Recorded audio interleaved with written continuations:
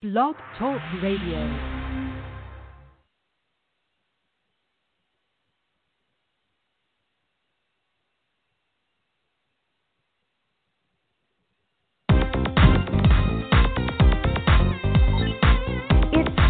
For the Bobby Eaton Show, giving you information you'll want to know, speaking on issues affecting us all, and music for the soul. It's the Bobby Eaton Show. It's the Bobby Eaton Show. It's the Bobby Eaton Show. It's the Bobby Eaton Show. Hello, world. Good afternoon, good evening, wherever you're at on the globe. Hey, and welcome to the Bobby Eaton Show. This is where we tell our stories our way. Located in Black Wall Street, Tulsa, Oklahoma. So if you're listening, you can tune in. Go to KBOB899.com. That's our live stream. You can catch us there. If you're in your cars here in Tulsa, Oklahoma, KBOB 89.9, just tune in. And boy, do we have a great show for you today. We got the Greenwood Cultural Center with Michelle Brown. We're going to be in here. The lovely Miss Brown is in here. And we're going to be chopping it up, talking about news you can use and information you need to know. So we want you to be conscious of everything. Take some time right now. Tune in. You know, you can, once again, KBOB 89.9 FM here in Tulsa. Our iTunes podcast, iHeartRadio. Just Google the Bobby Eaton Show, and we'll be right at your doorsteps right there. All right, we're going to take a little break, and we're going to bring Miss Brown here in a minute. So just stick around. You're on KBOB 89.9, blogtalkradio.com.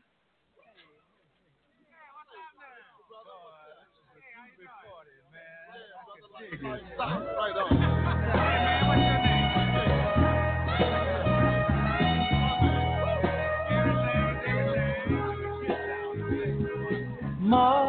Mother, there's too many of you crying. Brother, there's far too many of you dying. You know we've got to find a way to bring some loving here today. Hey, Father, we don't need to escalate. You see, war is not the answer, for only love can conquer hate. You know we've got to find a way to bring some loving here today. Oh, pick it light and pick it fine. Don't punish me with brutality. Talk to me so you can see what's going on. What's going on? Yeah, what's going on? Oh, what's going on? Right now.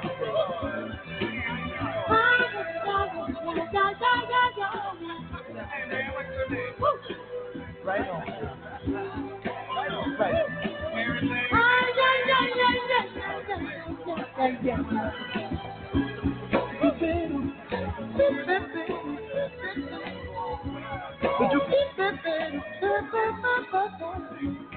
Mother, everybody thinks we're at home. Oh, but who would they judge us? Simply cause our hair is long. Oh, you know we can't bring some understanding here today. Oh. Pick it light and pick it tight. Don't punish me with brutality. Come on, talk to me so you can see what's going on. Yeah, what's going on? Tell me what's going on. tell you what's going on. Right on. Right on.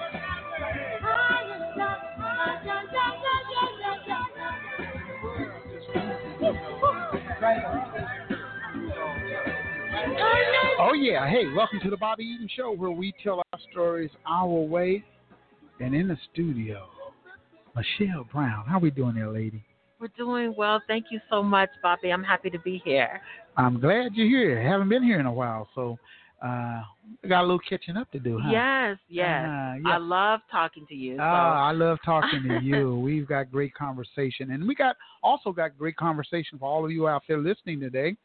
And we're going to talk a little bit about several different things, and I'd like for you to have your family and friends tune in. You know, go right now, text them, whatever you got to do, because we're chopping it up and talking about something. Yeah. Well, first of all, how are you doing? I'm doing fine. I can't complain. God is good. Okay. Yeah. Okay. Long as I hear that I'm doing fine, that's okay with me. Yeah. And Michelle, are you native Tulsa? I am born and raised. Born and raised. What school did you go to? I went. I'm asking. Where did you go to school? I went to Daniel Webster. Oh, you went to Webster. Okay. Well, during a period of time when a lot of people were bussed out and went to different places and things like that.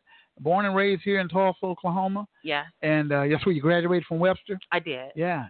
Everybody couldn't go to Booker T now, and McLean and stuff like that. So we did have people graduate from Webster, Rogers, Central, various other places throughout the city. Yes.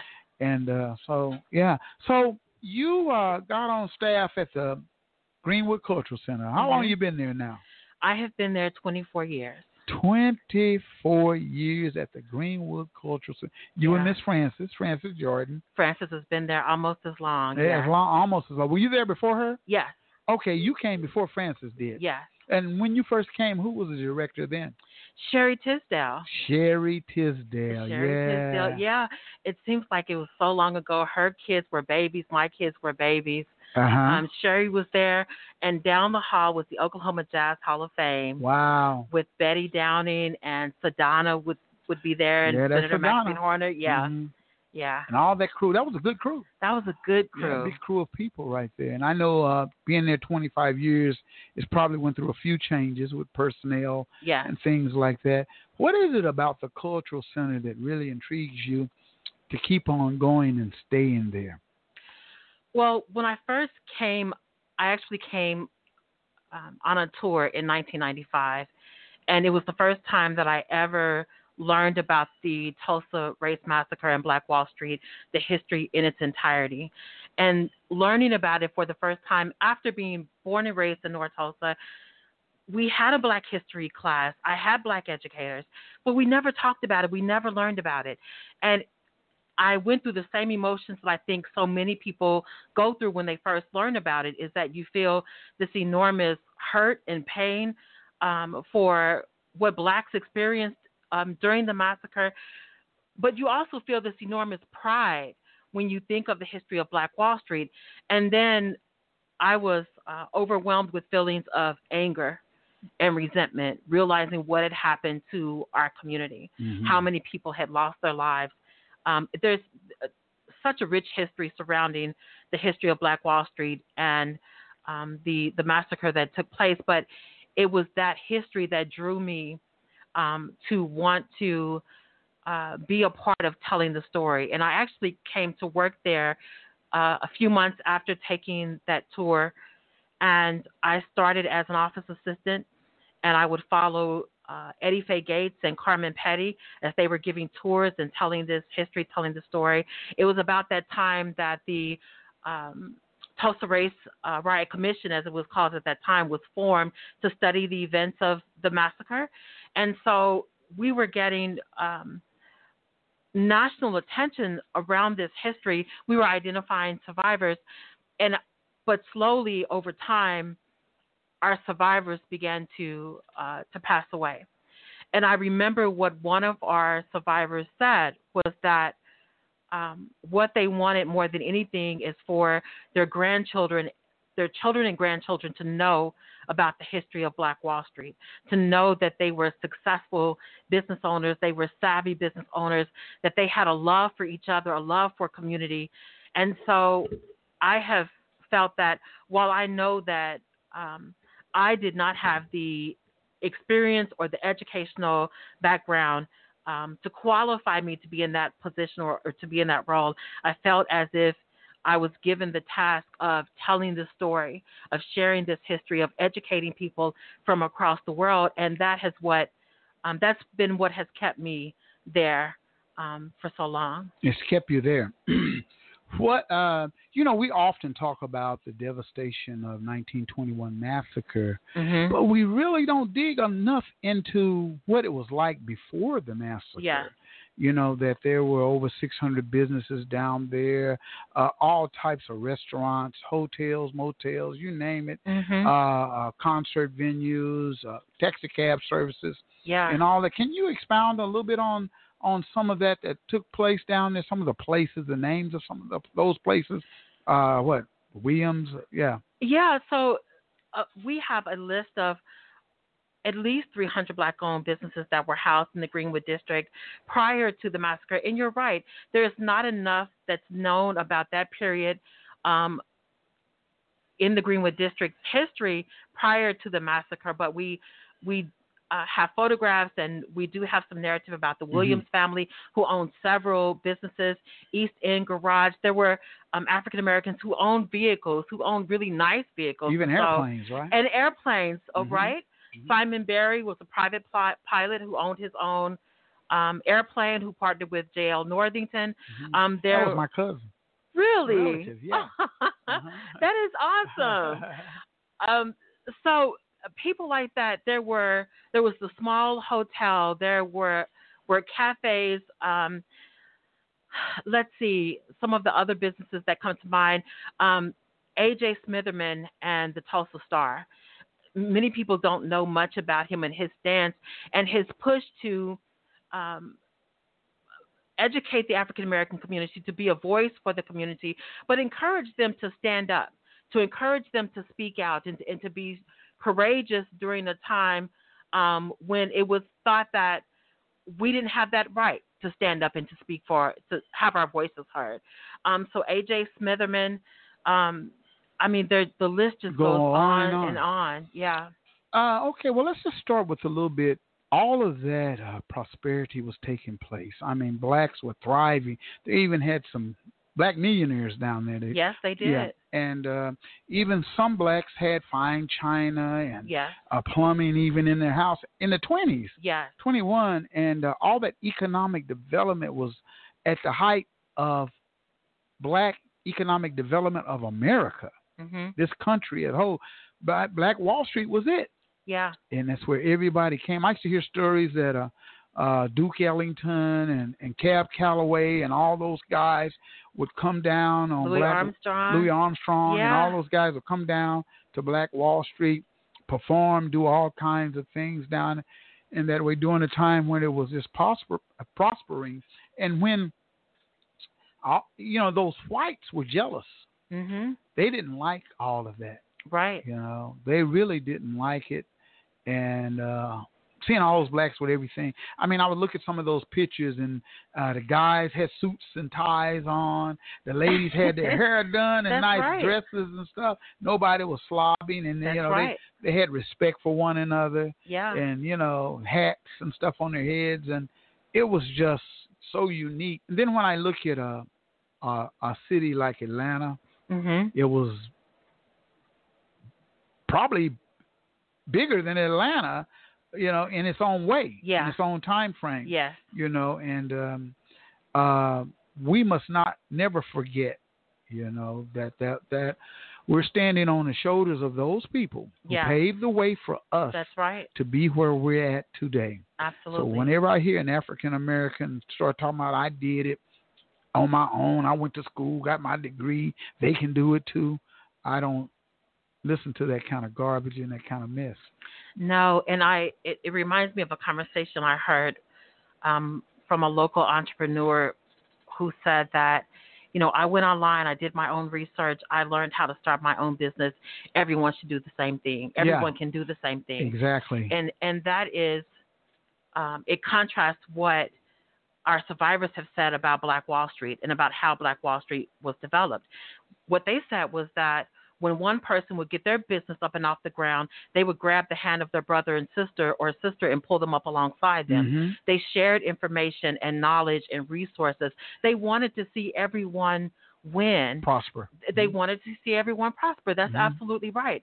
And so that's the idea and the mentality and mindset that I think we have to get back to. And I believe that people are doing that. You see more of that now. Yeah, I think that because of since George Floyd's situation took place, he really pushed it over the top. Yeah. And the main conversation that's going around right now is racism. Yeah. Everybody's talking about racism, and some people want to do some good things about it and make a difference. You got whites that want to make a difference. They don't like what their ancestors did and Jim Crow and all of that and how black people have been treated. And then you got the other side of white folks that feel like superior. They embrace white supremacy and and white privilege and all. They embrace that, but I think the younger generation, it's that young generation who are not wanting to do what their ancestors and mothers and grandmas and them silver fox white people did to us. Yeah. And they don't embrace that. Because, hey, a lot of them have black friends. Yeah. Go to school with black friends. They got blacks on their basketball teams and football teams in their classrooms. And they've embraced a lot of the black music, the younger ones. I'm talking about the young ones now. Yeah. The black culture, the hip-hop thing and all of that. And so they don't fit that narrative of that racism type thing. And since George Floyd took place, it's brought some awareness to all of it. Because systematically that's been happening for years. He wasn't the first one that happened to. No. And they did that on Black Wall Street, in an abundance at one time. Yeah.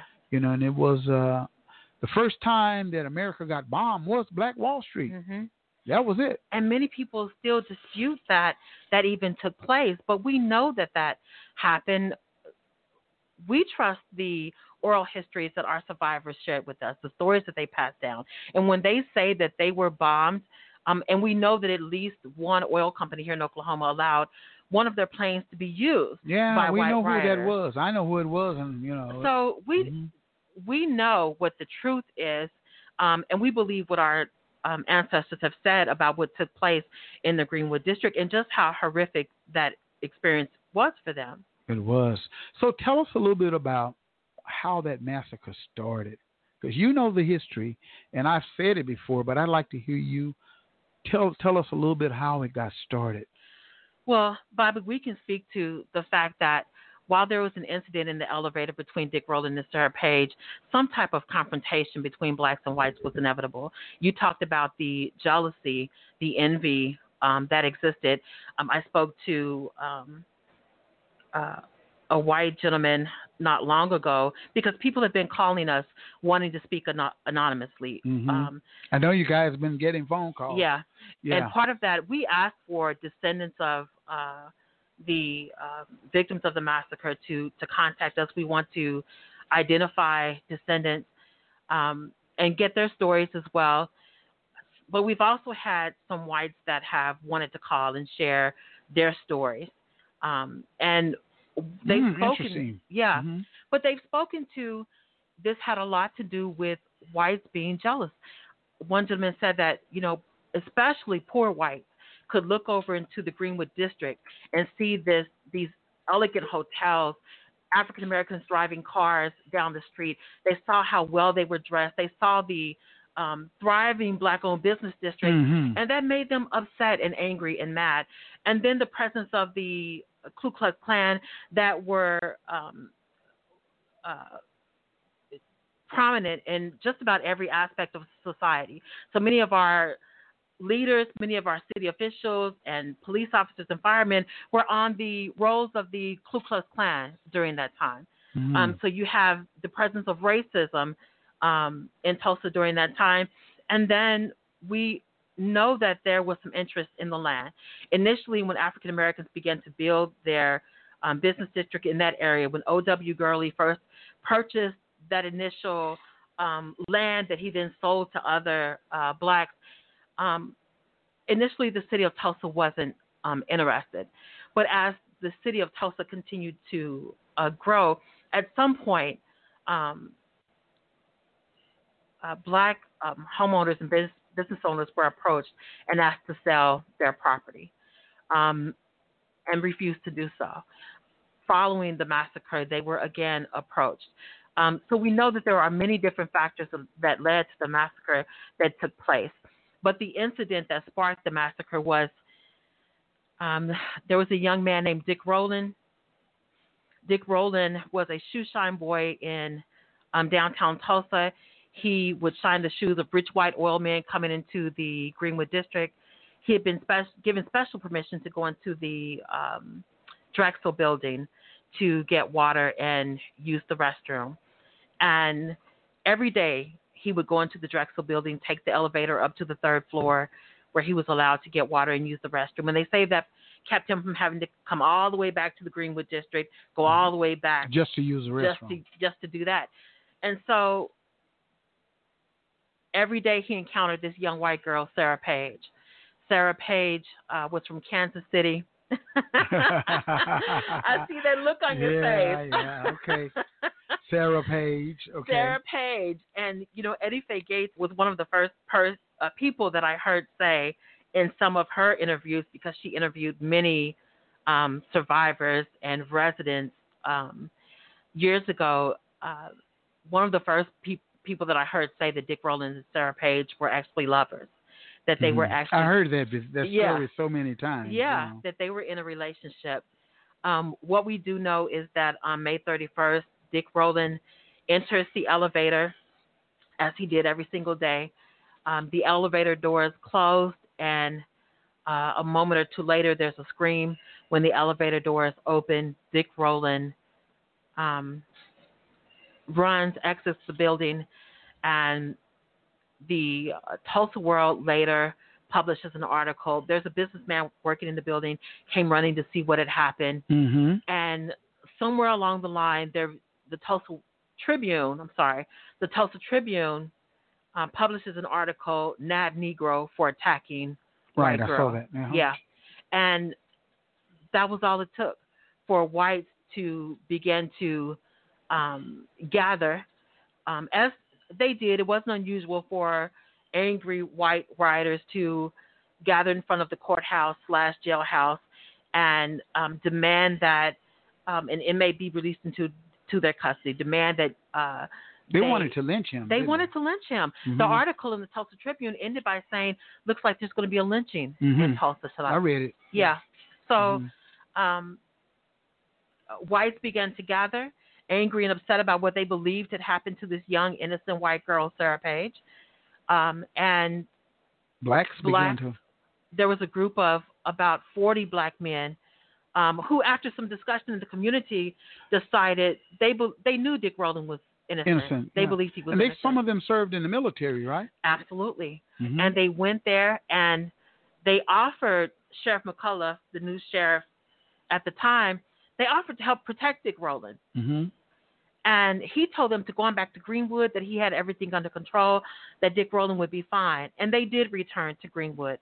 But as the number of white rioters continued to grow, some estimates have is that there were thousands of white rioters. Yeah, I heard about that. You came across those tracks, right?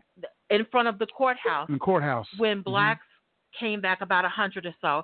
And I just want people to appreciate the courage that it took for 100 or so black men who were veterans, many of them, who were armed, to, as they're approaching the courthouse, to see several thousand white rioters, some of which are also armed, and to continue to push forward, to knowing that they're risking their lives to help protect Dick Rowland.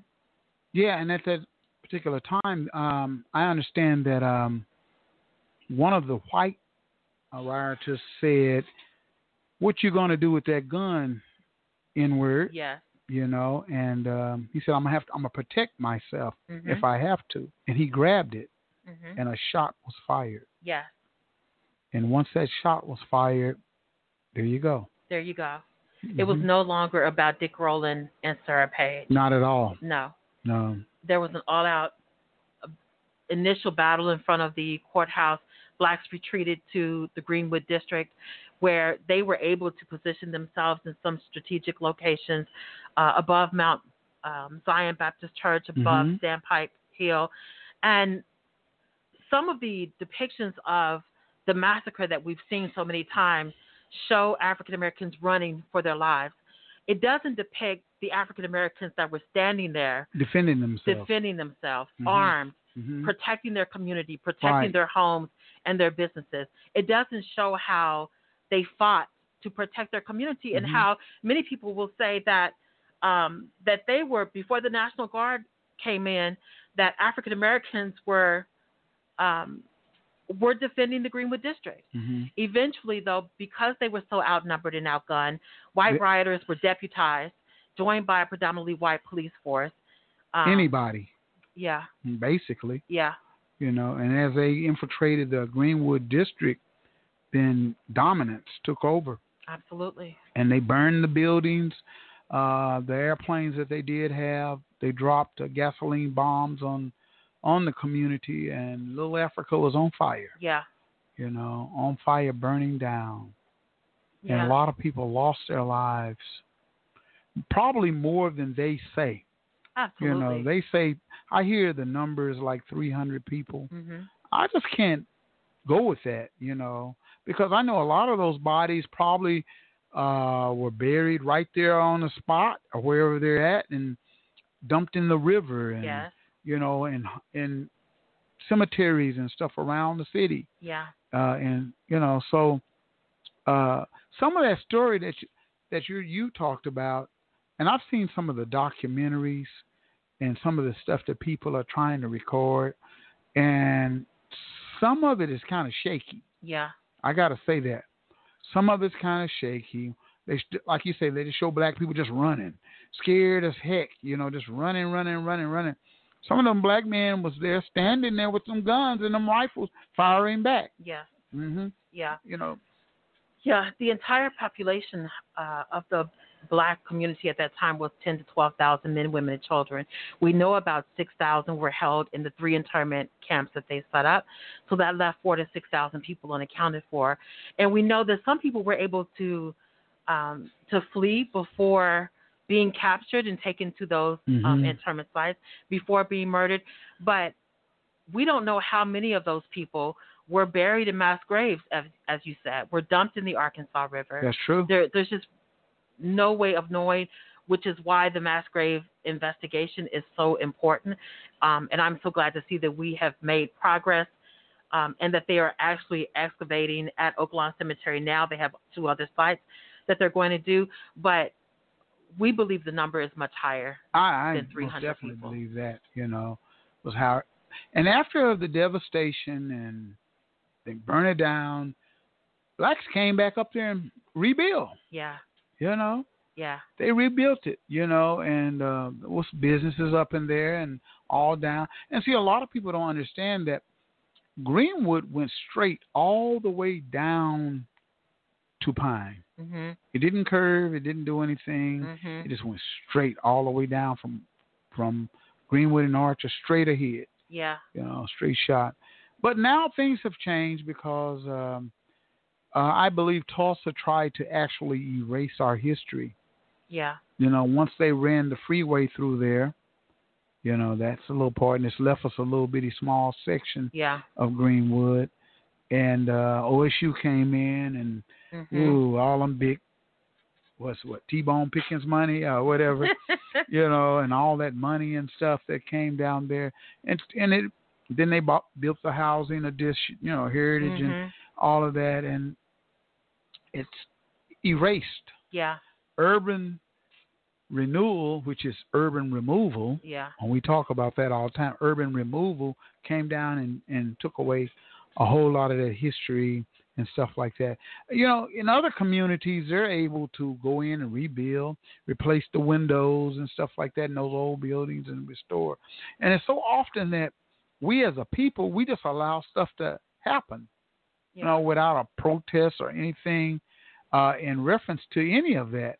And we just allow it to happen. And we got to letting people do anything to us. And they're okay, all right, they're building this, they're building that, and we don't even know what they're building. Yeah. You know? And we just do not have enough documentation of the Greenwood District, you know, during the 40s, the 50s, the 60s, the 70s. There are just so few photographs that exist, so few stories. And that's why it's so important that we share our history and our stories with our children and grandchildren, so that our legacy, so that our history continues.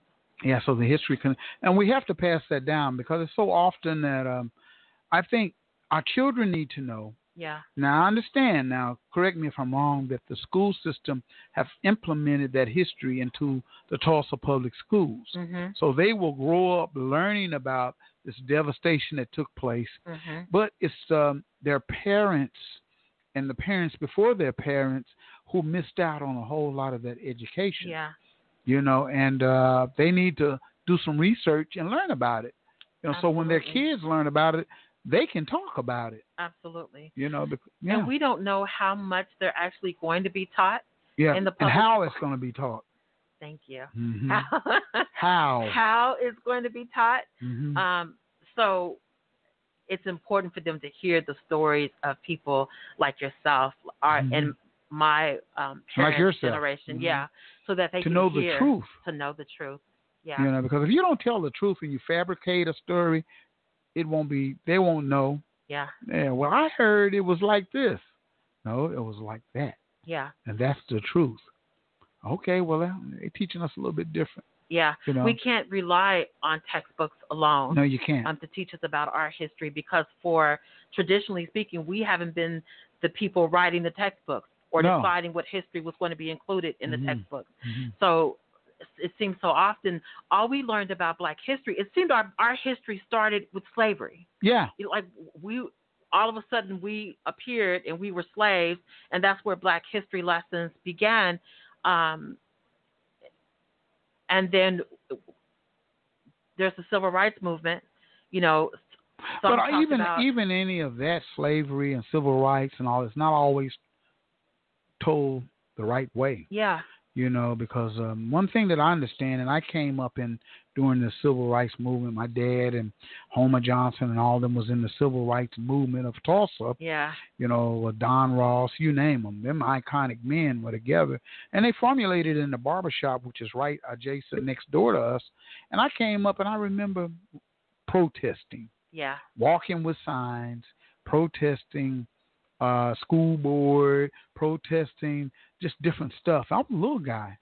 But, you know, one thing that I understand is that you have to fight for what you believe in. Yeah. And if you don't believe in it, you're not going to fight. Yeah. You know, for the struggle. And we're so systematically controlled. Yeah. And some of us don't even understand we're systematically controlled, because we think that we can escape today, move next door to Mr. Heisenmeyer, you know, next door to Mr. You know, Hausmeyer, and we've escaped. But we haven't escaped. You may be able to live next door to him, but there's still some regulations and some hatred that may go on. Yeah. You know, in that particular area, and he's smiling at you but hating you deep down inside. Yeah. Bobby, what would you say that those leaders like Don Ross and Homer Johnson and your dad, and I know Don Ross quite well. I don't know Homer Johnson, but I've heard so many stories about him. What could those men and women that were fighting alongside them at the time, the Shirley Scoggins and Mabel Rices and all them as well. Yeah. What could they share with the younger generation who want to fight, who are passionate and have the energy and the drive? What wisdom do you think they could share with them, or they direction? could probably share what they had to go through in order to fight for civil rights. Because I remember being a young man, they were going like to Borden's Cafeteria up in Northland and protesting that restaurant because they wouldn't allow blacks to come in there and even eat a meal, you know. And so, and the blacks that they did have employed there were dishwashers and stuff in the back and things like that. And they would go up there and protest. And, you know, my dad used to get locked up and go to jail. He was the first African-American to get locked up there, going to jail. Him and all of them, Don Ross, Bernard McIntyre, you name Homer Johnson, they were deemed as radical men. Wow. You know, and I still think that we need to sometime, somewhere, give them some type of recognition because we're standing on their shoulders. Yeah. You know, because if they hadn't did certain things in our community around here, we probably wouldn't have certain things. So, but those men were strategic in what they're doing. I remember they used to be in the barbershop, and when the barbershop closed, they were still there, strategically planning and talking it out and what we're going to do and when we're going to do it and how we're going to do it. Yeah. And it was during a time when those kind of men could put out fires in the community without even having to call the police. Wow. You know, they could just find out something was going on down the street or somewhere in the neighborhood, talk about it, and go over there and handle it. You know, and don't even have to call the police. And if you did call the policeman lived in the community. We knew who they were. You know, hey, what's going on, man? What's going on, so-and-so? They're riding down the street. You knew who they were. Yeah. And the ministers would be out in the community. Reverend Chappelle, Reverend Webb, Reverend Roberts, and, you know, list goes on and on and on. They were approachable. You could touch them. Yeah. You didn't have to make an appointment to go see them. Yeah. It wasn't a bunch of gatekeepers within the church. You know, you could catch them at a restaurant, Wanda J's or something, sitting up eating and, you know, talking and stuff. So we got to get back to that Black Wall Street way of life and get this information of history. Yeah. Because if you don't know who you are, how can you know where to go? Absolutely. You know, where to go. So, and that's why it's so important I got you on the show, because I know you got a lot of that history. And you hear it all the time. You know, they come up in, a lot of people from out of town may come to the Cultural Center. That's one of the first places they come in. And you're right in there asking these questions. Well, how did it get started? Where did it get started? Was this it? You know, and you got to tell those stories, right? Yeah, and well, we're all telling the history. Yeah, we're all telling the history, and it's powerful to see so many more people that are coming forward to share this history and to tell the story and to do the work. But yeah, people come to the Greenwood Cultural Center. They want to learn about it. They're eager to learn about this history. And, you know, they're often angry because they can't believe that they've never heard about this history before, that they've never been taught. It's like a first-time shock. It's a first-time shock. And and then they want to know, okay, where else can we go? What else is there? What else can we visit? What else can we do while we're here in Tulsa? And so what do you tell them? Well, we tell them about the businesses that are there on Greenwood, but we definitely tell them about the restaurants that are here in the community and stuff. Yeah, in the community, because they want to be in the community. They want to know, where are our folks at? You know, where can we go? And for a long time, it didn't seem that we had a lot to tell them. Where to go, huh? Where to go. Yeah. But I think that's definitely changing. More shops and restaurants and stores and businesses are opening. And so we are seeing this redevelopment and this renaissance and this entrepreneurial spirit that seems to be being revived at the moment. A little bit more traffic starting to take place around that way. Definitely. I think if we can gain more restaurants and nightlife and things like that, more people would show up, because after 6 o'clock, 6:30, 7 o'clock, everything closes up. Yeah. There's nothing down there to go down there too. Yeah. So we got to create some kind of ambiance or some kind of scene where it's going to draw people down on Greenwood, and mainly it'd probably be a lot of younger people coming down there during those time of the night. And then again, you got Wanda J's Next Generation down there. Yeah. You got what are the other black establishments? Black Wall Street Liquid Lounge is now down there. Yeah. That's I gotta throw that. It's nice too. Yeah, down there. And, they've got a few places down there, Lefties on the corner, but it's not black owned. But but we need to support our black businesses. Yeah. And then stuff like that. I understand that you got a few places. You got Rose Tax Services and Tori's Beauty Blowout and Black Wall Street Tees across the street. Yeah, there's a new lock shop, I heard. Yeah, lock shop where you can get dreads and stuff like that done down there. And just a few places down off in there. Yeah, Silhouette. The Silhouette. Yeah. The Pillar Group. Yeah. Donnie Horner and they're down there. So yeah. Silhouette. Yeah. I'm definitely not the person to ask about nightlife. Yeah, I'm not going. Not me either. I think I've graduated, from it, but it is what it is. But we do want to promote that, we do, and we want to share that information and tell people where they can go and have fun and enjoy. Wouldn't it be nice if you could just go down and nice jazz club or something, comedy or something down there, everybody feeling good, AC working right, you know what I mean, and everything is good, and even doing happy hour times during the day, like right now, you could go down and enjoy yourself. Yeah. You don't have to stay out late at night. Right. Come in. You don't have to get out and be there by 10. Yeah. You can be there by 4:30. Yeah. 5 o'clock you could be there. Yeah. It would be nice to have some things like that taking place. Add a little bit more atmosphere and stuff, and bring us out of our. Well, I think a lot of us are in a depressive state of mind. Yeah. Here in our community of District 1, North Tulsa, because of the fact there are no outlets and things to do like it once were here in North Tulsa. I remember in North Tulsa, you didn't have to go nowhere because everything was here. When I was coming up, they had restaurants, all kinds of, a couple of movie theaters, grocery stores everywhere. Wow. Nightclubs, 15, 20 of them. It was just everything because we were playing them. Me and Charlie Wilson and all of us were playing in those clubs.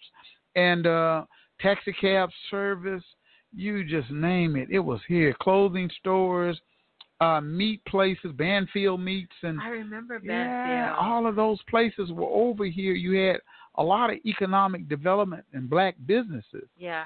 But and we had a skating rink. They had a skating rink. While, right? Oh, we had a record store. Yeah. We had skating rinks. We had all that kind of stuff. It was there. We had up on the hill over there where Westview Clinic was called the Blue Moon Hill. And that particular hill had a whole lot of entertainment. You come through there. You had an indoor situation, and then you had an outdoor situation, and so that was going on over there. Okay. Great, somebody trying to peep through the deal right there. Yeah, so we had all of that. We had all of that going on, so it's all good. Well, look here, we're going to take a little break here on the Bobby Eaton Show where we tell our stories our way, and we're going to come right back. Michelle Brown is in the house from the Greenwood Cultural Center, and we'll be right back. So you guys stick around. Tell a family member, tell a friend. Dial 918-856-3873. And we'll be right back. Thank you.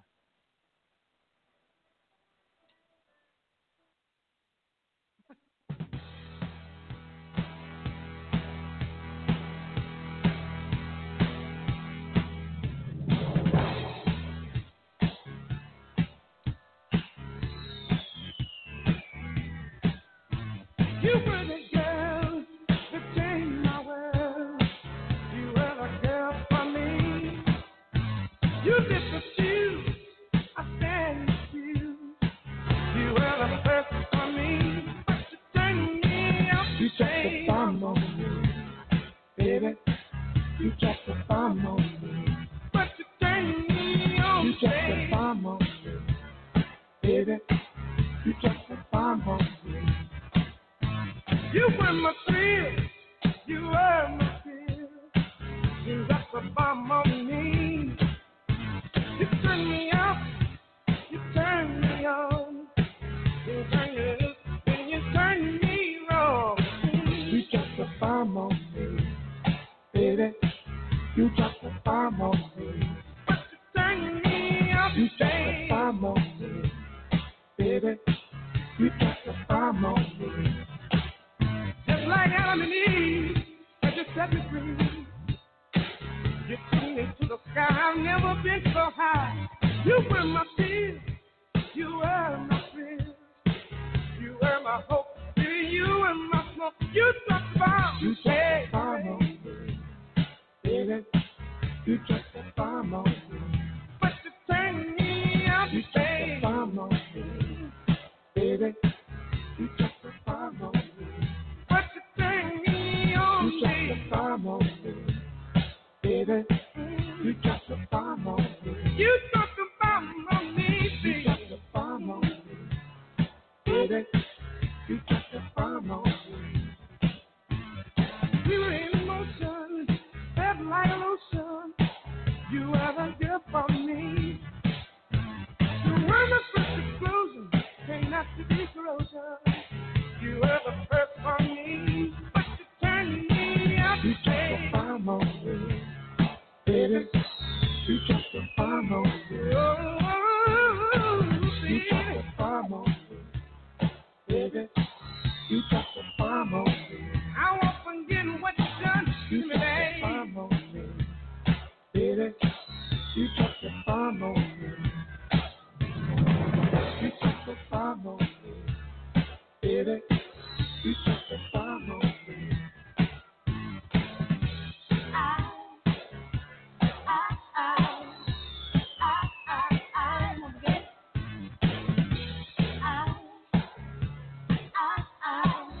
bomb on me, baby. You dropped the bomb on me. You dropped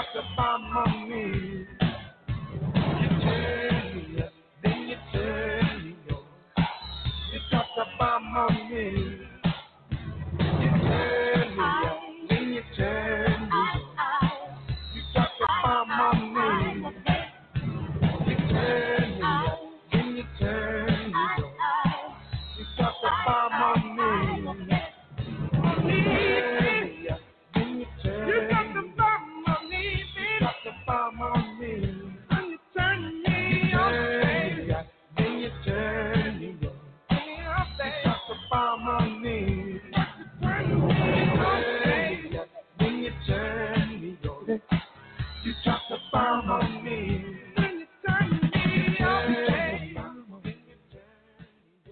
Oh, yeah, you dropped a bomb on me. Hey, we're on KBOB 89.9 FM, and we're also live streaming, you guys. I want to introduce you to our live stream, which is KBOB899.com.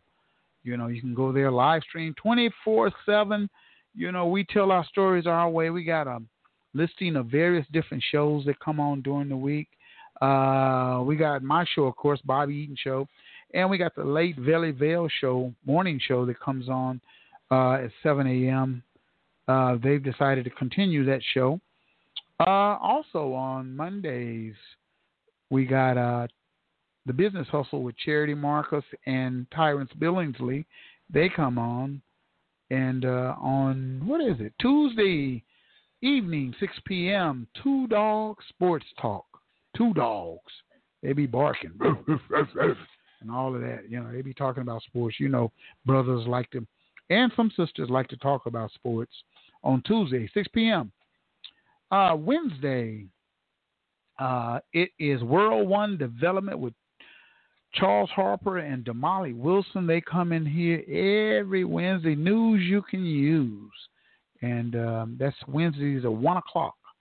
And on Thursdays, it's Real Life, Real Talk with Prima Donna Braddock and Jennifer Brown. They come in here on Thursdays. And Thursday night, it's the Juice Radio Show. People are always asking me, hey, Bobby, what's this Juice Radio Show? Juice Radio Show, young, youthful people from various high schools and a couple of colleges or something like that, come in here every Thursday. They've been doing it for 3.5, 4 years now, and they come in here every Thursday night, and they do radio their way, you know, from a young people's perspective, and they teaching me some stuff. So I'm an old man learning something, you know, from the young people. And speaking of the Juice, we took them to Atlanta, Georgia. You know, we got all piled up in a passenger van and went there, and we stopped in Memphis, Tennessee at the Lorraine Hotel where Dr. King got assassinated. Took him on that little tour of that. Then we left there and we went to Atlanta. Now, upon arriving at Atlanta, we stayed in a beautiful Airbnb, 3-story, leather furnitures and all that stuff. So it was good, and those young people got a chance to stay in comfort. And then we took a tour of CNN. CNN, you know, we took a tour to CNN. You know, they got the regular tour, but we took the intricate tour, behind the scenes tour. They gave us, I got a friend who works for CNN, and she says, look here, they got that public tour, but we're going to give you all that inside tour. Oh, that's awesome. Yeah, so they did that, and we went inside the guts of CNN, around the producers, and we got to see all of that stuff, and then we left there, and we went to Radio 1, you know, Ricky Smiley show. Yeah. You know, and all those different radio broadcasts in Atlanta. And we was all up. I was sitting in Ricky Smiley's seat and all that and talking. And, you know, we were just having a good time. And we left there and we went to the Tyler Perry Studios and went around there. And then we left there and we our feet were killing us. No, what was Tyler Perry Studios like? Well, it is he bought that property as a Confederate property that he purchased, you know, and they have all of these sound stages named after various different people. Okay. And it's just unique and within its own way, the way it's set up, you know, and you just kind of walk through and go through and see this and see that. And wow, it was interesting, you know, to be able to witness that and be there on that. And we took pictures and photos and all of that. And we did Tyler Perry, and then all of a sudden we did the King Center up there where Martin was his center and where he was born. We went by his house. Wow. You know, and so we did all this educational stuff and all of this tours, and then they got what they call the Atlanta hip hop tours.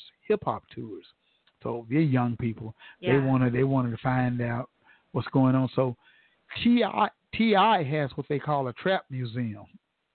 Really? And, it's a trap. It's a museum, and it has all of these rappers' pictures and artifacts and stuff up inside this museum. It's like, wow!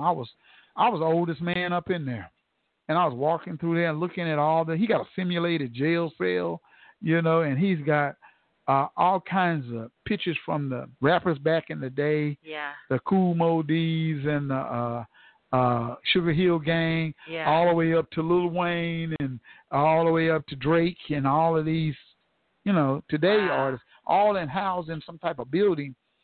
It was packed full of people off in there. So we went through that, and then we went into the East Atlanta neighborhood where Big Boy and Andre 3000 and all them recorded in a house. They called it the Dungeon. And the Dungeon was a house where the recording studio used to be in the basement. And that's where they started. Mariah Carey would come through there, and other people would come through there. And this place called a Dungeon, so we got a chance to go by there. But it was such a great tour. And, you know, we had a little incident take place while we were there. You know, our van got broken into. But, you know, it's okay. Even that, our spirits were high. Yeah. And it was a trip of a lifetime for those young people. Yes, it was. Yeah. And so we decided to do even more. You know, we're going to do even more. We were scheduled to go to the Breakfast Club this year up in New York, but COVID kind of put a dampen, you know, kind of knocked that out the way, like it's done so many other things for us. So many things. And we're just trying to live with it, you know. Life as we once knew it won't be the same. No. You know, so. Yeah. Yeah. Well, that was awesome. I think we're all trying to adjust to this new way of normal. Life. Yeah. Mm-hmm. Yeah. I know we just reopened our doors July 1st, and it's been difficult because there were so many events scheduled to take place, so many activities that just had to be canceled or postponed, and so and we're still not out of the woods. I mean, there are more cases today. The past few days, we're setting new records. It's growing, yeah. So. And that it's sad that those cases. I heard Florida has more cases than a whole lot of countries. Just Florida within itself, because spike in Florida, Texas, Arizona, California, you know, those have. I think we just kind of tried to go back too fast. Yeah, I do too. That's what I think. We tried to go back too fast. Mm-hmm. After everything was shut down, we should have been shut down right now. Mm-hmm. And still going until this pandemic can go away. Yeah. But I don't know if it'll ever go away, because they're saying you can have COVID and not even know it, not even have those kind of symptoms. Yeah. So testing is the main thing, being able to be tested and wearing masks. Mm-hmm. You know, wearing those masks to prevent the COVID, you know, so. Yeah, it's inconvenient and it's uncomfortable at times to wear a mask. Oh, it is. I got one in my pocket right now. So I can't even talk on the radio with one. I don't know how you doing. Yeah. You superwoman. So, my goodness. But if there's even the chance that this could prevent the illness, prevent you from becoming ill, prevent you from spreading it to someone else, then why not? Why wouldn't you opt to wear a mask? Yeah, to prevent yourself. And I tripped out when I saw, after all that talk and rigor, I seen President Trump with a mask on. I'm like, man, get out of here. After being here. Wasn't that was too much, wasn't it? Yeah. Trying all those people who many of which refused to wear a mask. Yeah. Cranked our numbers up, despite what people are saying. Oh no, it wasn't because of the Trump rally, but come on, you've got 6,000 people or so, without masks. And a lot of his aides they got it too. Yeah. You know, and he was furious and mad because of the turnout. TikTok got to him, didn't they? Yeah, they bought up all those tickets and stuff. Yeah. Yeah, I love it, you know. Yeah. But how do you feel about this next presidential election that's going to take place between Trump and Biden? What are your thoughts? I'm just so ready for it to be over. I just can't imagine that there's any way in hell that Trump could be reelected. No possible way. And so I don't know if Biden would have been my pick, but anybody but Trump. Anybody but him. Anybody but Trump. And just ready to get to, Lord, can we just make it till November? So make it to the voting booth so that we can vote and have our voices heard. But I think that there are many more people who really see Trump for who he is and see how destructive and divisive he has been for this country. And they're ready to move forward in a different direction and kick him out of his seat. He needs to go. Yeah. He's been very disruptive and said a lot of bad things about a lot of people. I mean, he called Maxine Waters low IQ. He said something about LeBron. I forgot what he said about LeBron, but he said something negative. He called Africa and countries like that S-hole countries. Mm-hmm. He grabbed them in the pee. You know, he called even his own buddy Omarosa a dog. You know, and then he separated a lot of Latinos from their children. He's done some terrible things right here and said some bad things about.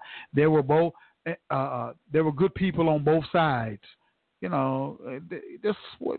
How can you be racist and all that and be a good person? Just unbelievable. You know, and awful, yeah. I truly believe that many people did not realize that he was as racist as he was, and perhaps. And he claims he's not racist. Well, I think they thought that he would be able to hide it a little bit better, but he's one of those people that can't hide it. Yeah, he can't. No, he just can't hide it. But you know what I can see? This is what I can say about Trump.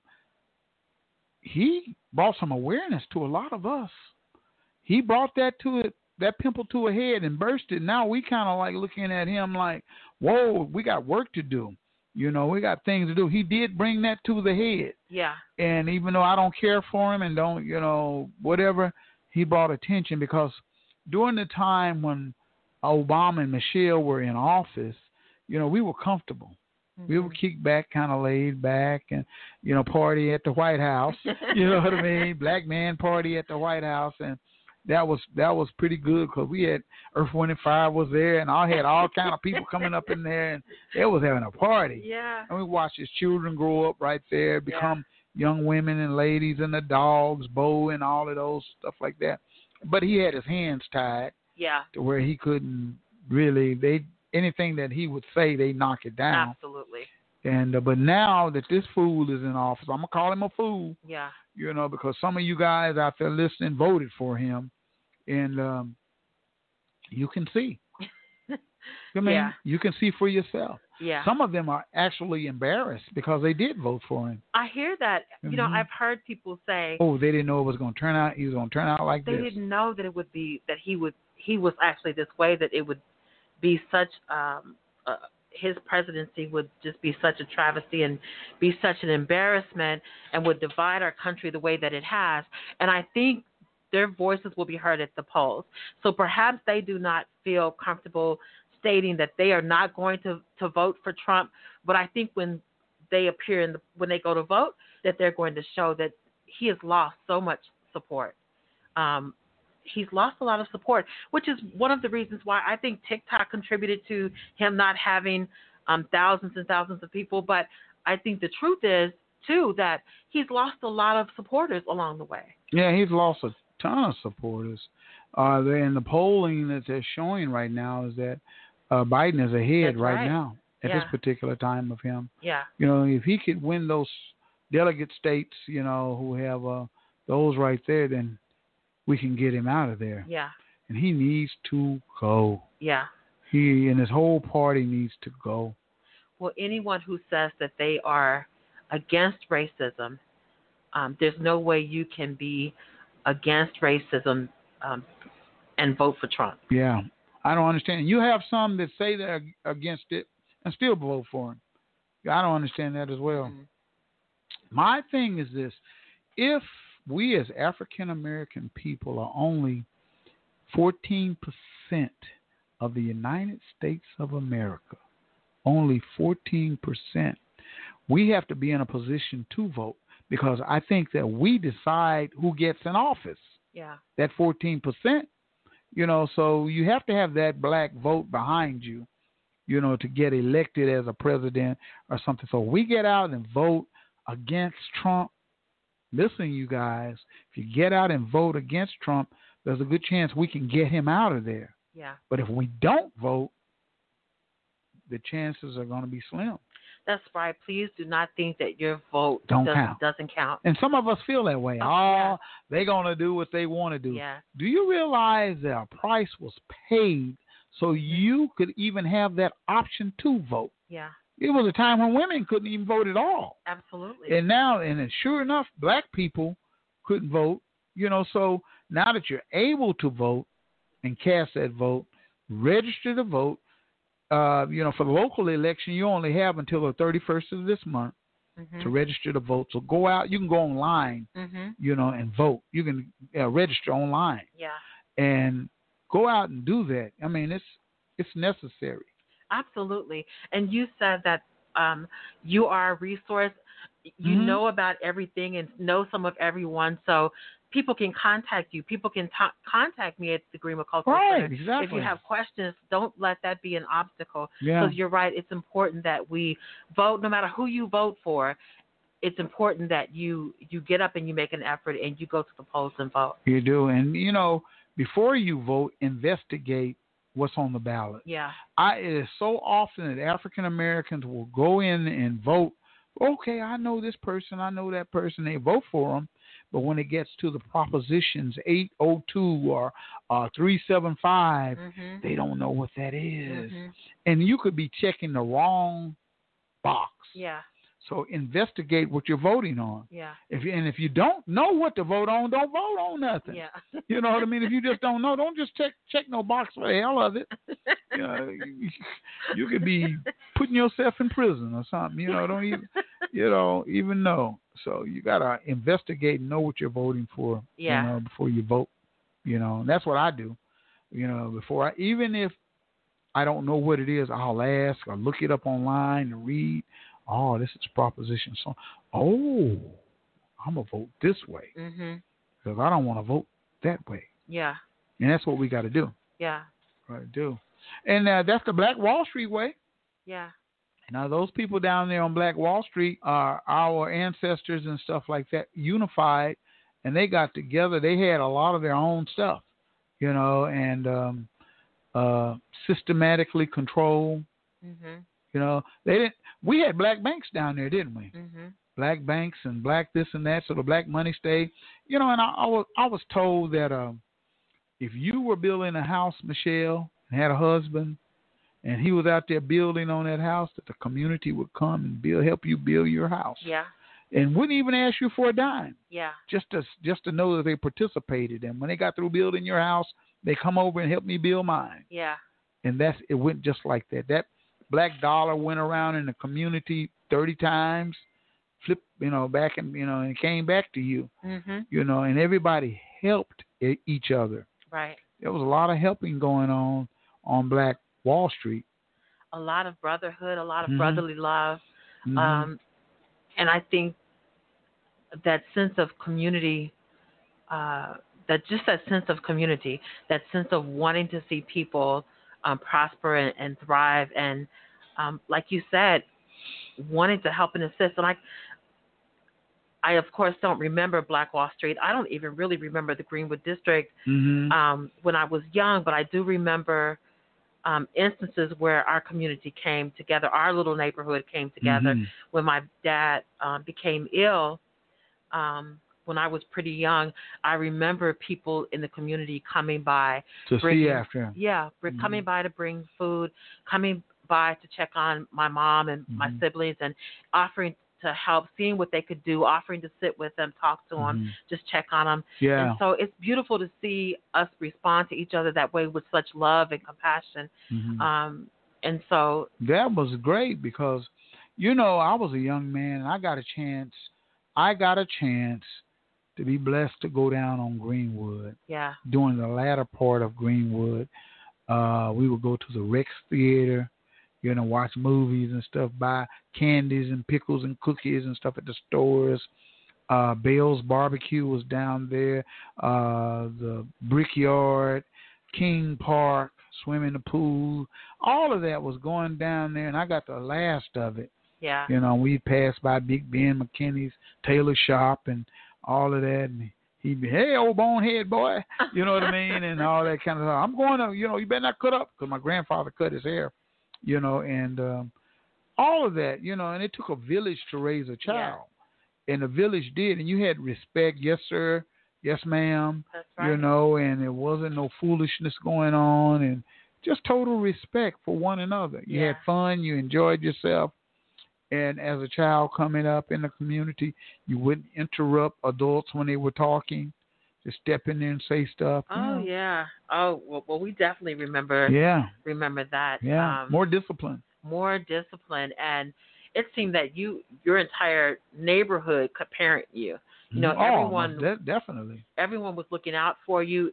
Everyone cared about your well-being, and so no, it just wasn't. We just didn't disrespect our teachers.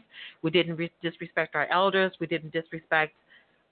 Disrespect nobody. Nobody. You know, nobody. And they could do that. And if the elders got sick, say your grandmother or your aunt or your mother, anybody got sick.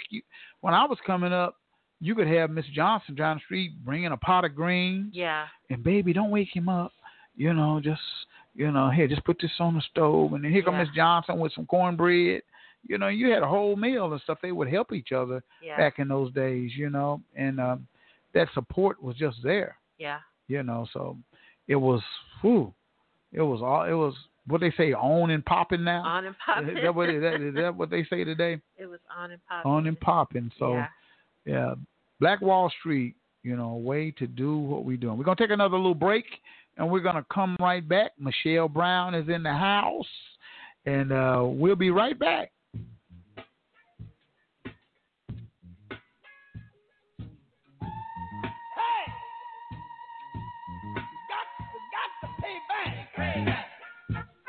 Revenge.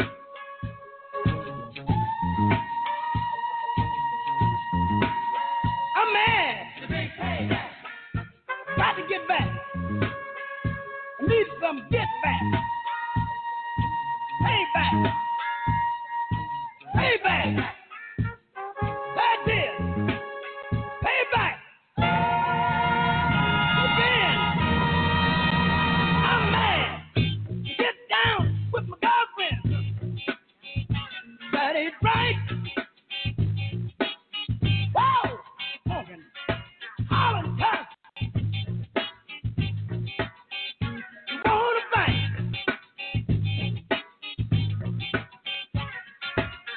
Payback is a thing you got to see. Hell, never do any damn thing to me.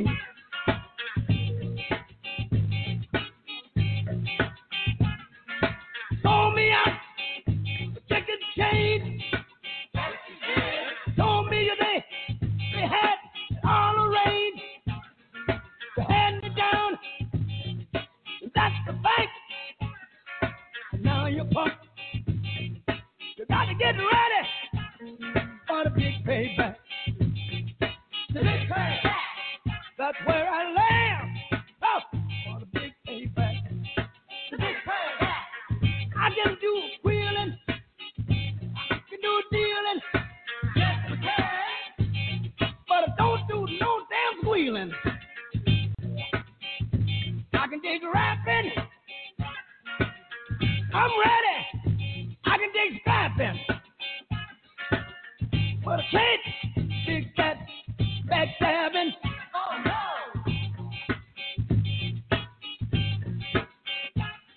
So brother, get ready. That's the fact. Get ready, you mother, for the big payback. Big pay. Let me hit him. Hit him, Fred. Hit him. Hey, hey. Woo! Lord. Well.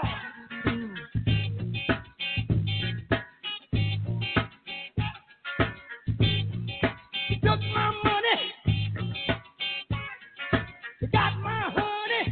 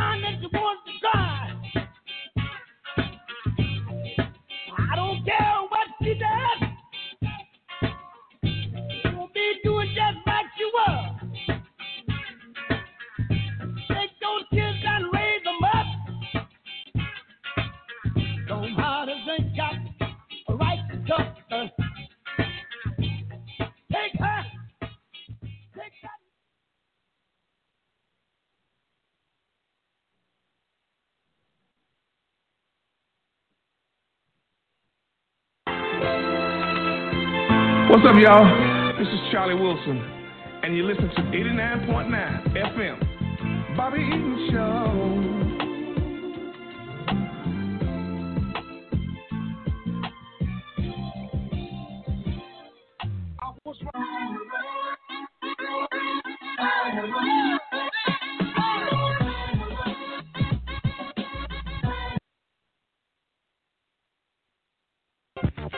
Hey, what's up, everybody? This is Lester Troutman.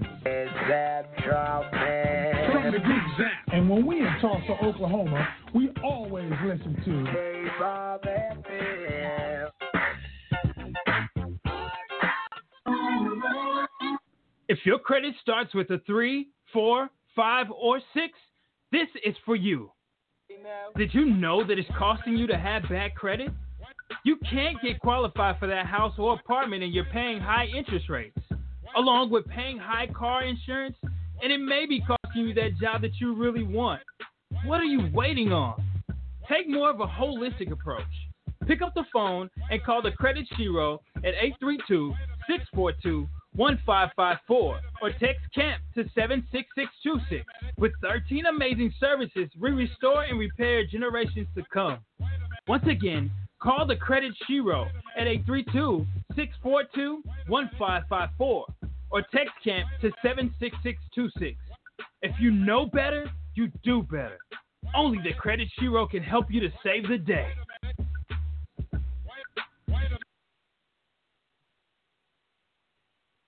If your credit starts with a 3, 4, 5, or 6, this is for you. Did you know that it's costing you to have bad credit? You can't get qualified for that house or apartment and you're paying high interest rates, along with paying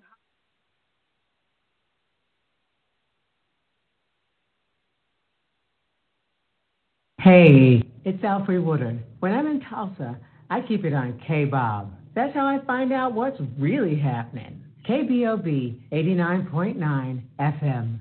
Thanks for tuning in today. The views and opinions discussed on this show solely belong to the His and Her Living the Dream show and do not reflect KBOB or the Dream Center. All right. Hey, we're back here on KBOB. A couple of little technical difficulties, but we're going to be fine. So we in here with Michelle Brown of the Greenwood Cultural Center, and we've been talking about a whole lot of stuff here in reference to Black Wall Street. And we want you guys to always keep in mind that we're here every Monday, Wednesday, 6 p.m. Central Standard Time, and on Saturdays from 12 to 2 p.m. That's the Bobby Eaton Show, where we tell our stories our way. And, Michelle, we were talking about, what do you think were some of the I'm trying to figure out what were the real good highlights of Black Wall Street when they were really prospering and doing things and smiles were on people's faces. Can you see people walking up and down the street just kind of happy, and all that? I heard that the band, Booker T. Washington, all that will march down the streets and on the games and stuff on game day, and everybody, the whole black community would come down there, and so much going on. I think that's one of the pictures that we have on display at the Greenwood Cultural Center. It shows the marching band marching through Greenwood. And I often think of Thursday, which was May's Day Off early on in the history of the Greenwood District. May's Day Off. Yeah. Yeah, that was Thursdays, right? And so they say that the young ladies would spend the afternoon getting their hair done. The men would dress in their finest apparel. And I've heard the story of homes like the Mabel B. Little Heritage House that belonged to Sam and Lucy Mackey along the Greenwood District. And that home in itself is a beautiful home, and it gives you an example of how some African Americans were able to live during that time period. But even the home that they had prior to the massacre was beautiful. And there's photographs of the home on display. But from the second story, they say that the young ladies would stand in the windows and wave at the parade of black people who would be walking up and down Greenwood, all dressed in their fine apparel, going to the various restaurants, and there were jazz clubs and blues clubs and just music playing in the streets, and everyone was happy. I envision it being like a Juneteenth celebration every Thursday evening with people going down on Greenwood to have a good time and enjoy each other. Could you imagine that? How much fun and people respect and stuff that everybody had. Yeah. You know, during those days and during that time. Yeah. Yeah. I think one reason when the massacre took place, I think the reason it wasn't taught because they didn't want it to reoccur. Yeah. That's some of the stories I've heard. They didn't want to bring it up and talk about it because, you know, it could happen again. You know, I don't know. What do you think? I agree. I agree that they had to have felt so they protected their families and stuff. Fear, and just the not knowing what would happen, and they rebuilt despite all of that.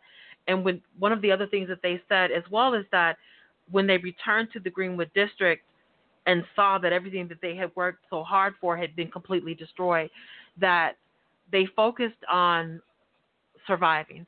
They focused on moving forward. They focused on rebuilding. North Tulsa had more churches than all of Tulsa combined, and they had a strong foundation in their faith. And they decided almost as a community that they were simply going to move forward, put this in God's hands, put this behind them, and move forward. One of the things that some of the survivors have said is that to talk about it meant that they had to relive it. And it was simply too painful to relive. It was too painful to talk about. Yeah, painful. Because you just didn't hear it. Coming up as a young man or a young lady, you didn't hear anybody talk about it. Yeah. You know, and some people discovered it when they went off to school in other places.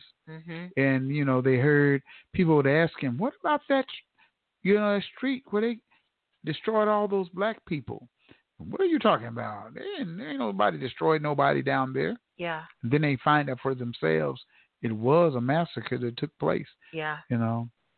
I've heard that. Now, Don Ross has talked about a few teachers at Booker T. Washington's high school that would talk about it. He said that he first heard about it. They would talk about it? That someone, an educator at Booker T, told him about it, but he called him a liar and said there's no way that happened and no one told me about it. But once he began to go and speak to his elders and research, family, he found that it was true. Huh? It was true.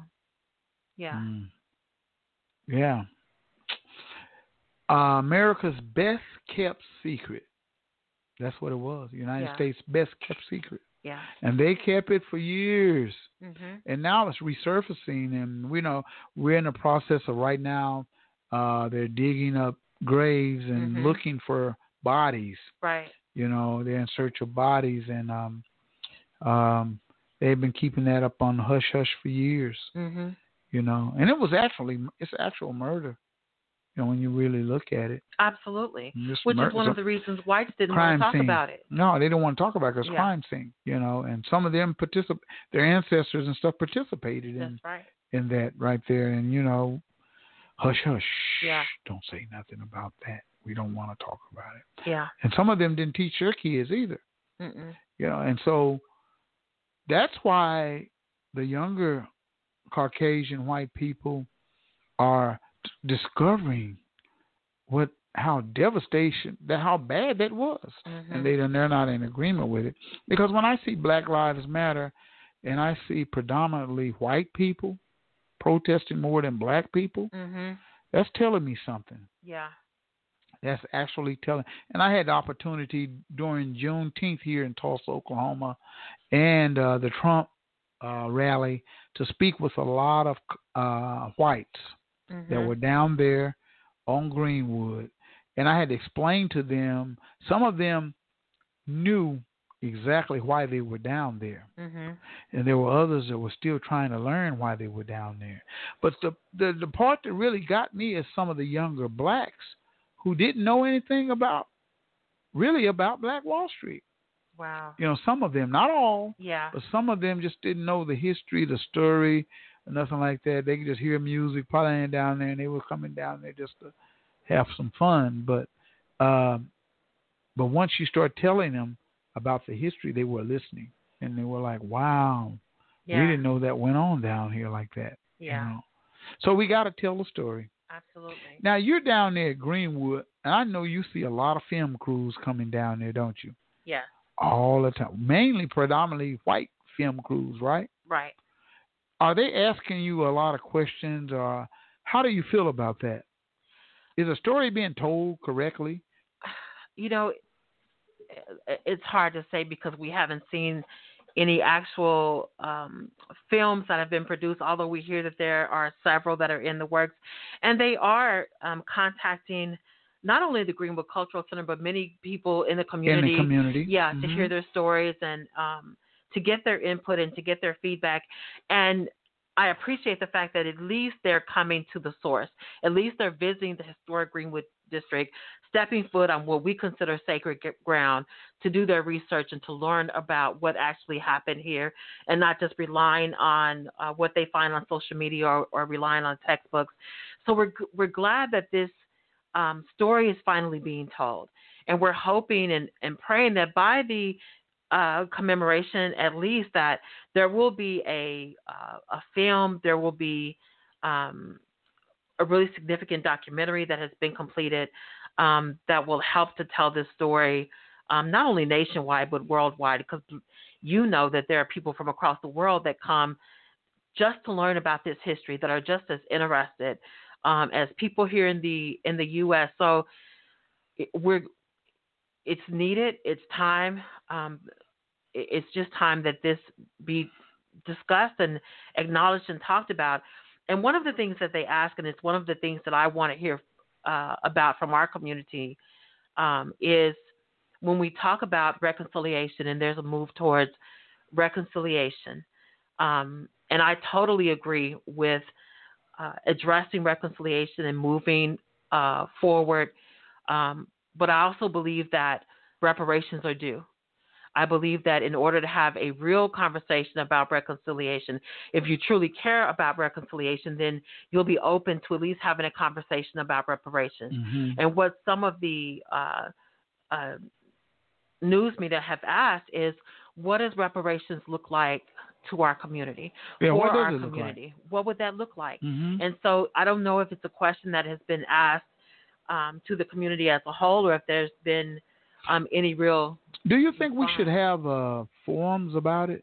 I do. Yeah, some forums to talk about reparations and how it can benefit our community in more ways than one. Absolutely. Because I feel that it's owed to us. Yeah. I mean, every other race that I know of have gotten it. You know, Native Americans have gotten reparations, and I think some Hispanics in certain areas of this country are getting it, and you know, well, we've never gotten it. So I think that reparations are due and in order, and absolutely, I think there should be perhaps some forums and discussions in our community about what reparations look like, so that we have an answer and a reply, no matter who they go to or who they ask. We'll have answers. We'll have a list of things that are important to us and some things that we want to see happen. What are some of the things that you think that we need to? We know we need some money. You know, we already know that's number one. Money would help build some things. But what's some of the other things that you think that this country could give us that we are owed? Yeah. You know, what do you think they are? Well, there's things that the country can give us, but specifically for North Tulsa as a result of the Tulsa Race Massacre, I think that there are some things that the city of Tulsa and the state of Oklahoma can commit to our community. And so some of the things that they recommended, the Tulsa Race Riot Commission, as it was called years ago, some of what they recommended was scholarships for African-American students. You know, I was going to say that. They should be able to give us free education here in this country. We shouldn't have to go to colleges and universities and pay nothing. Right. You know, as long as we're an African American and you can prove that you are, then we shouldn't have to pay nothing. Yeah, I think that's one important. thing. That's one thing. Definitely money for economic development in our communities. For sure, for small businesses They should have a fund for that. So, they try to make it so hard for you to get a loan to open up a business. Or to buy a home. To buy a home or something. You got to go through hoops just to qualify. And you can't even get past first base. So they make it. So we need to break it down a little bit, and make it to where we can qualify. For all of this stuff. Absolutely. And it's owed to us because we built this country. We built this country. All of that White House and Constitution Hall and all of that Lincoln Center and all that stuff. We built all of that. That was built on the backs of slaves and African American people who physically went in and built all of that. We built Washington, D.C. Think about it. We did. Black people built it. So we need to, the system needs to make something of that because a lot of lives were lost and stuff during that period in times, and they give it back. We need it back. We need it back. They talk about black people are lazy. I hear that sometimes, but black folks are not lazy. They're systematically controlled. And when you have white privilege, then how can you win being 14% of the United States? Right. So when good white people, what they say, good white people start charging up bad white people, that's when a lot of change is going to start taking place. Absolutely. And white silence is not, it's just white silence. You're going to sit back, oh, well, they just on, so I wish they would, I would like to help, but, come on, y'all. You get with the system. Yeah, we've talked about racism, and we've protested and marched, and we continue to do so, and will continue to do so until we see change. But I think that whites need to begin to have conversations with other white folks. That's true, educating other white folks. Yeah. Because some white folks grow up conditioned. And they don't actually understand when they're being racist. It's just common for them to say certain things and do certain things because their grandmothers and grandfathers do it, and they passed it on down, and they don't even realize it. You know. And it's one thing to speak out when you're in the presence of blacks. It's one thing to be anti-racist in our presence, but what are you saying when we're not around? What are you saying when you're among a group of other whites and there's no one there to hear your response? Do you continue to stand up and to and to speak out against it? That's what it's going to be bring about change when you're able to stand up and voice vocal. your real opinion amongst your peers. Yes. You don't be smiling at us in front of our face. Oh, hey, how you doing, Michelle? Yeah. How you doing, Bobby? Hell yeah, right. Smiling, and then also you get with Johnny and Sam now. Now you're talking against us. As being two-faced. You or just not standing up, not speaking out. Not speaking out at all. So we need them to start speaking out. We appreciate the people that are speaking out and standing up with us and marching and protesting and being involved in this fight. But we need those people, those whites, to also speak out in closed doors, speak out in the classrooms and the boardrooms, to speak out about racism whenever you see it. Because my take on racism is this: black people can't be racist. In order to be racist, you have to have power. Yeah. And you got to have power. So a lot of people talk about, we can be racist. No, you can be prejudiced. And you can be prejudiced, but you can't be racist. You got to have power to be a racist. And we got to understand. See, when we start educating, then we can start growing. Yeah. I didn't know we couldn't be racist. No, okay, you heard it. Do your research. Yeah. We got these cell phones and stuff. Use them for more than looking up junk and trash. Because some people will use them. You can get an education on your cell phone. You can. A degree. You can. Just by taking classes online. Absolutely. And some people do that. And we need to get into educating ourselves more of who we are and where we're trying to go. Yeah. You know. And educating each other, and it's okay to say I don't know. Oh, it's most okay definitely. to ask questions, and I see it every day. Yeah. Mm-hmm. Absolutely.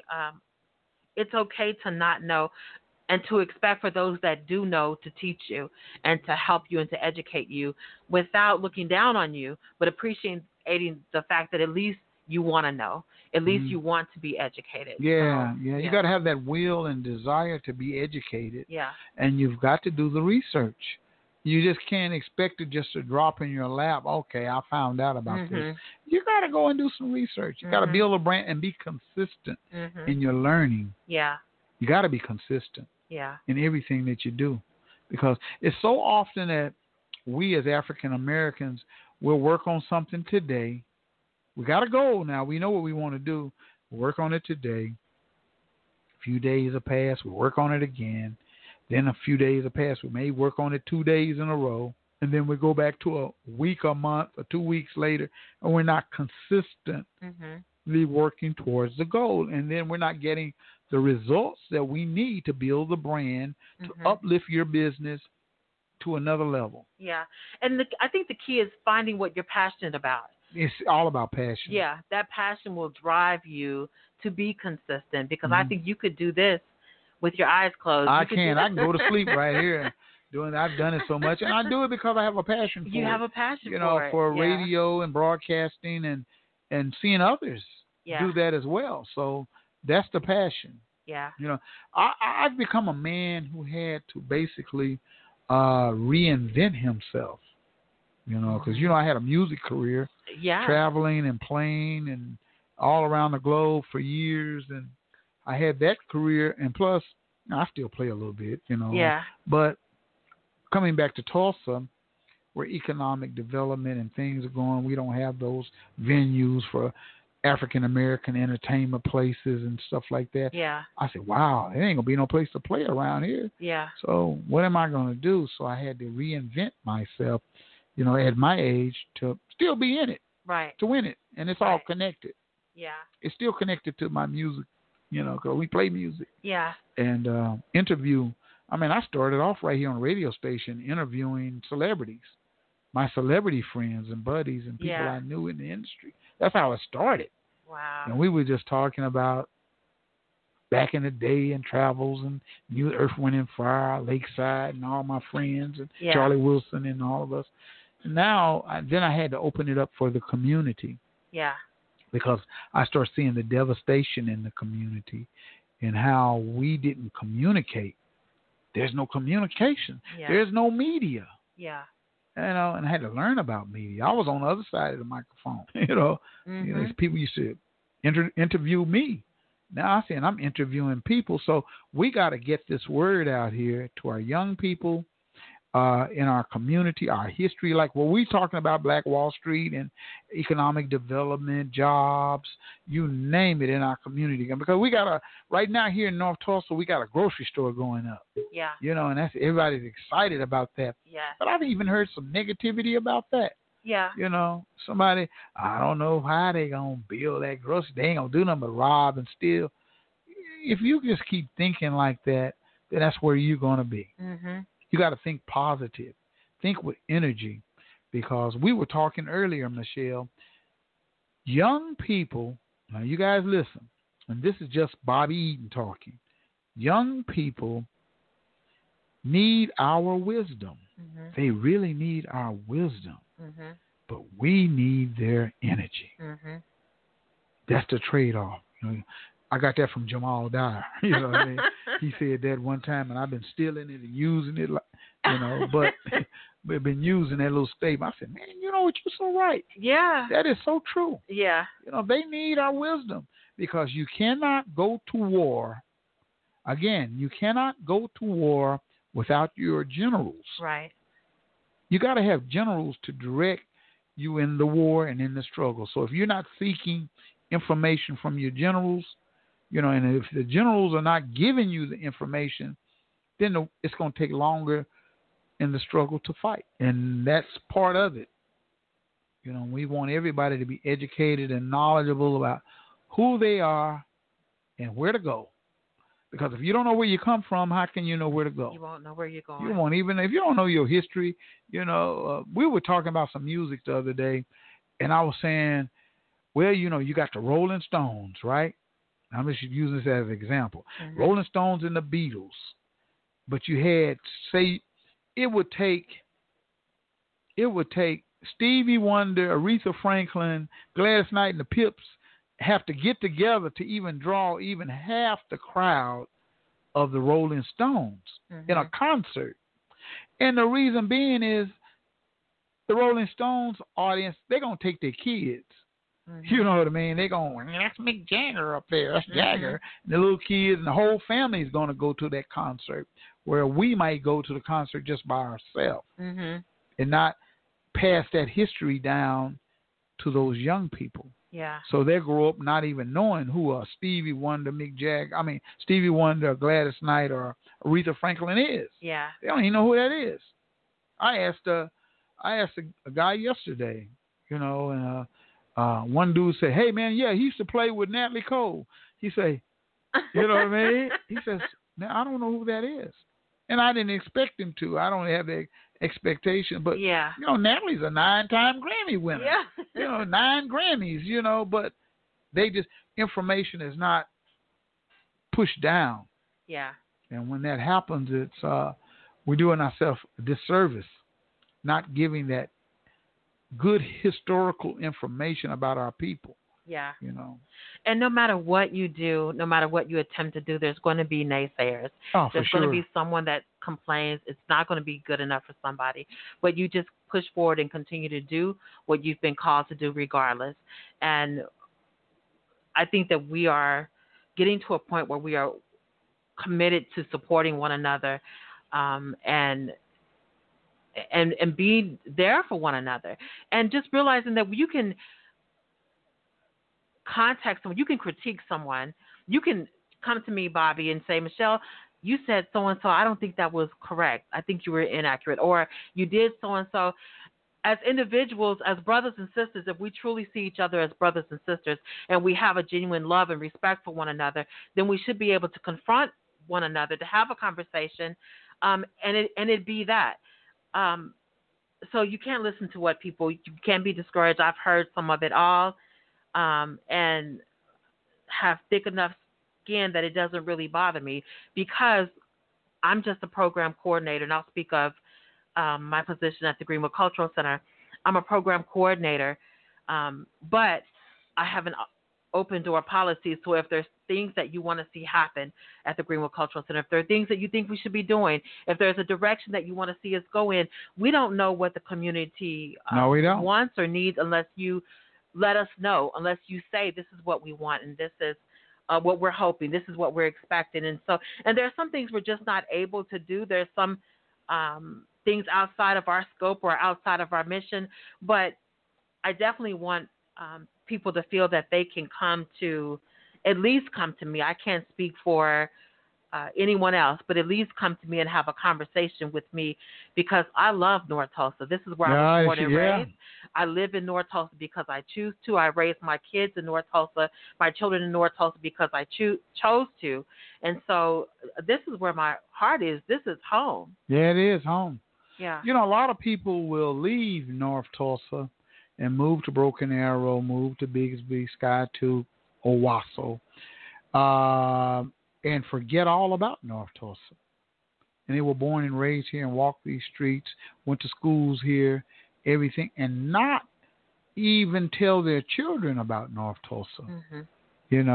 Because their children are going to Broken Arrow, Union, all these different schools, and never tell them any history about where they come from and what it was like. And I think when you do that, you're doing yourself a disservice. I'm not mad at you because you moved to Broken Arrow. It's just, I'm not mad because you moved there or moved to Owasso. I get upset when you don't come back over here to help. See, if I go out and become successful and be able to obtain a nice home and nice school system and all that kind of stuff for my children, I should feel obligated to come back from where I come from and invest some of that into children and older people, seniors, and help out some. I tell people all the time, I say, brothers, go by and cut Miss Johnson's yard. You know she's 86 years old. She ain't got nobody cutting her grass. Right. You know what I mean? Go over there and take an hour with your lawnmower and knock it down for her. Ladies, go over there and knock on her door, befriend her, and help her clean her place up and stuff. Take your hour, something like that, just to do that. Yeah. You know, and that's the Black Wall Street way of life. Absolutely. Of helping one another. You know, you got single parent moms out here that got a couple of boys or a boy or something like that who don't know how to raise a man because of the difference between malehood and manhood. Big difference. Big difference. So, brothers, grab that little man and put him up on your wing, man. Take him somewhere, put a lawnmower behind him or something, or show him how to paint or do something that he ain't never been able to do. Yeah. And, you know, buy him some pizza or something at the end of the day or whatever and take him on back or show him entrepreneur in the community or something. Hey, you can become this too. Yeah. You invest in our young people. Yeah. And that's what we have to get back to doing because they are being raised by technology, social media, and they've been raised by that. PlayStations, Xboxes, video games, and that's what's raising our youth because we're letting them do that as babysitters. Yeah. You know, that PlayStation is a babysitter.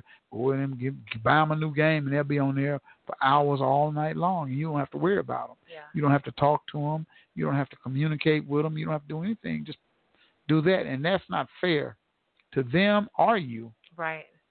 Right. To even do that.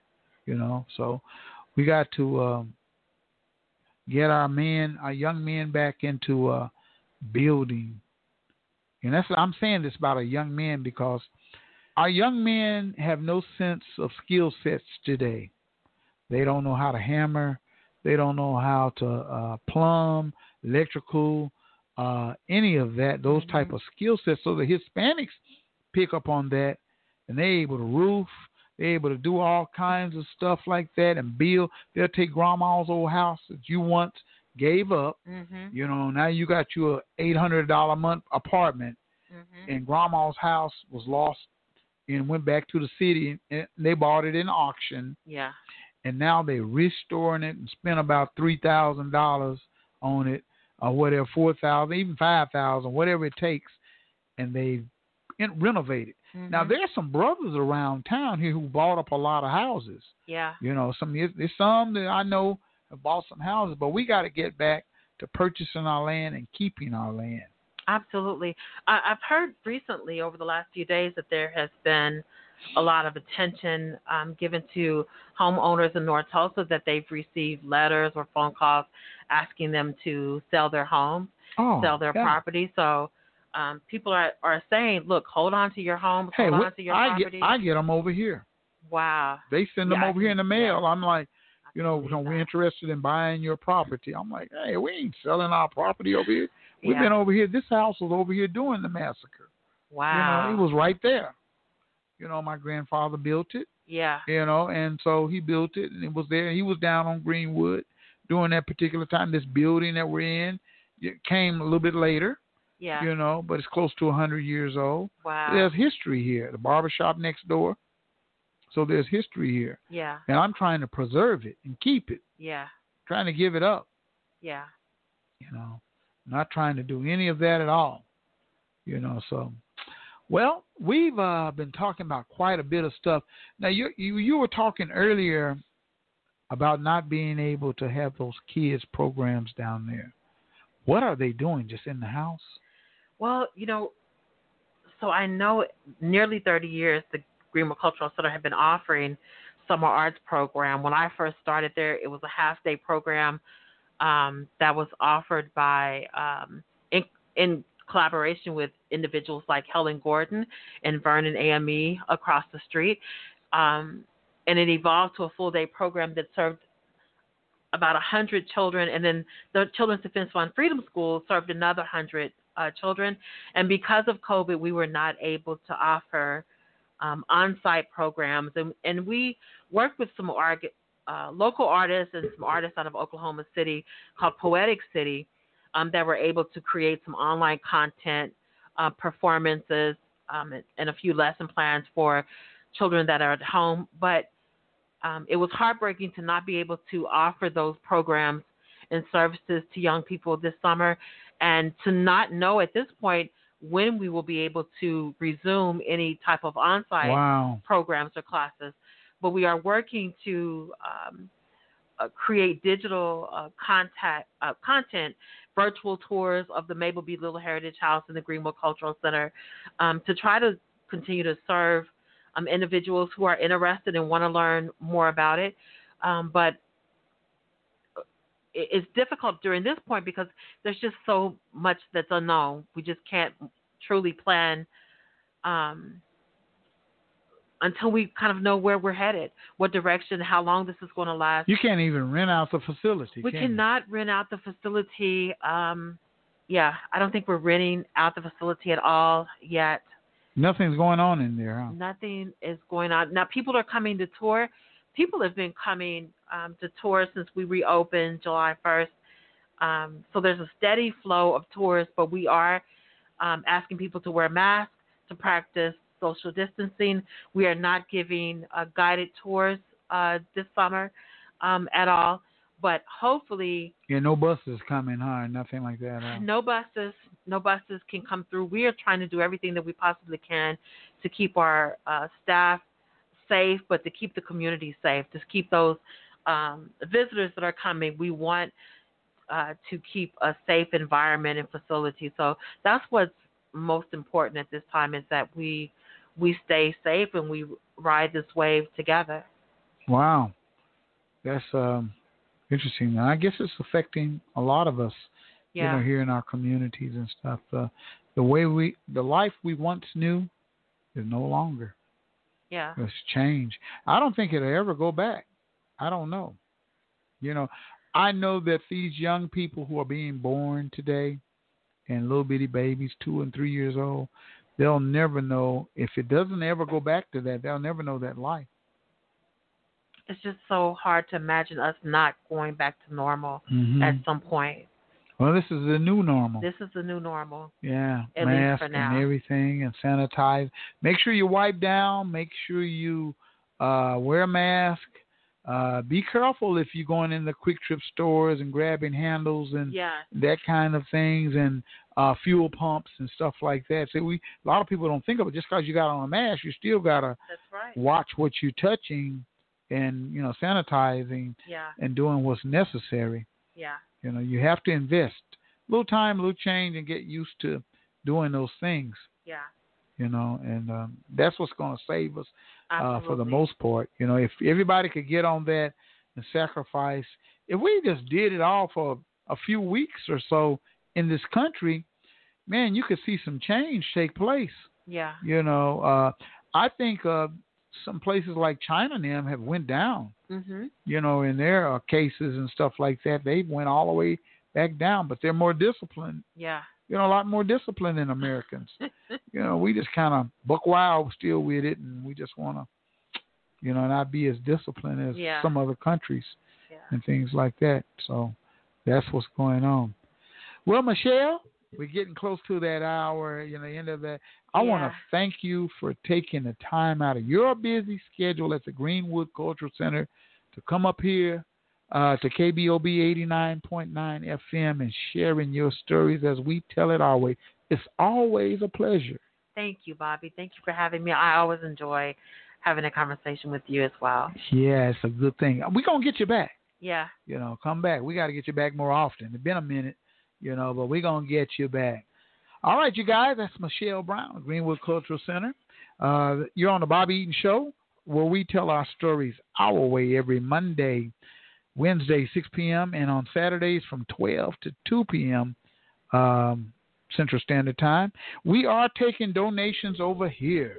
You can come by 1533. We got a donation bucket, and we're taking a couple of donations. Anything that you could, listen to me, anything that you could donate sure helps the Juice Radio Show and our young people, and it invest into what we're all about, and we need those investments. You can go to Cash App, Eden Media Services, Cash App right there, and a donation bucket right here. And come by 1533 North Norfolk. Help us out. We need the support. And support local black businesses. All right. Until the next time, I want you to take a good one and stay black.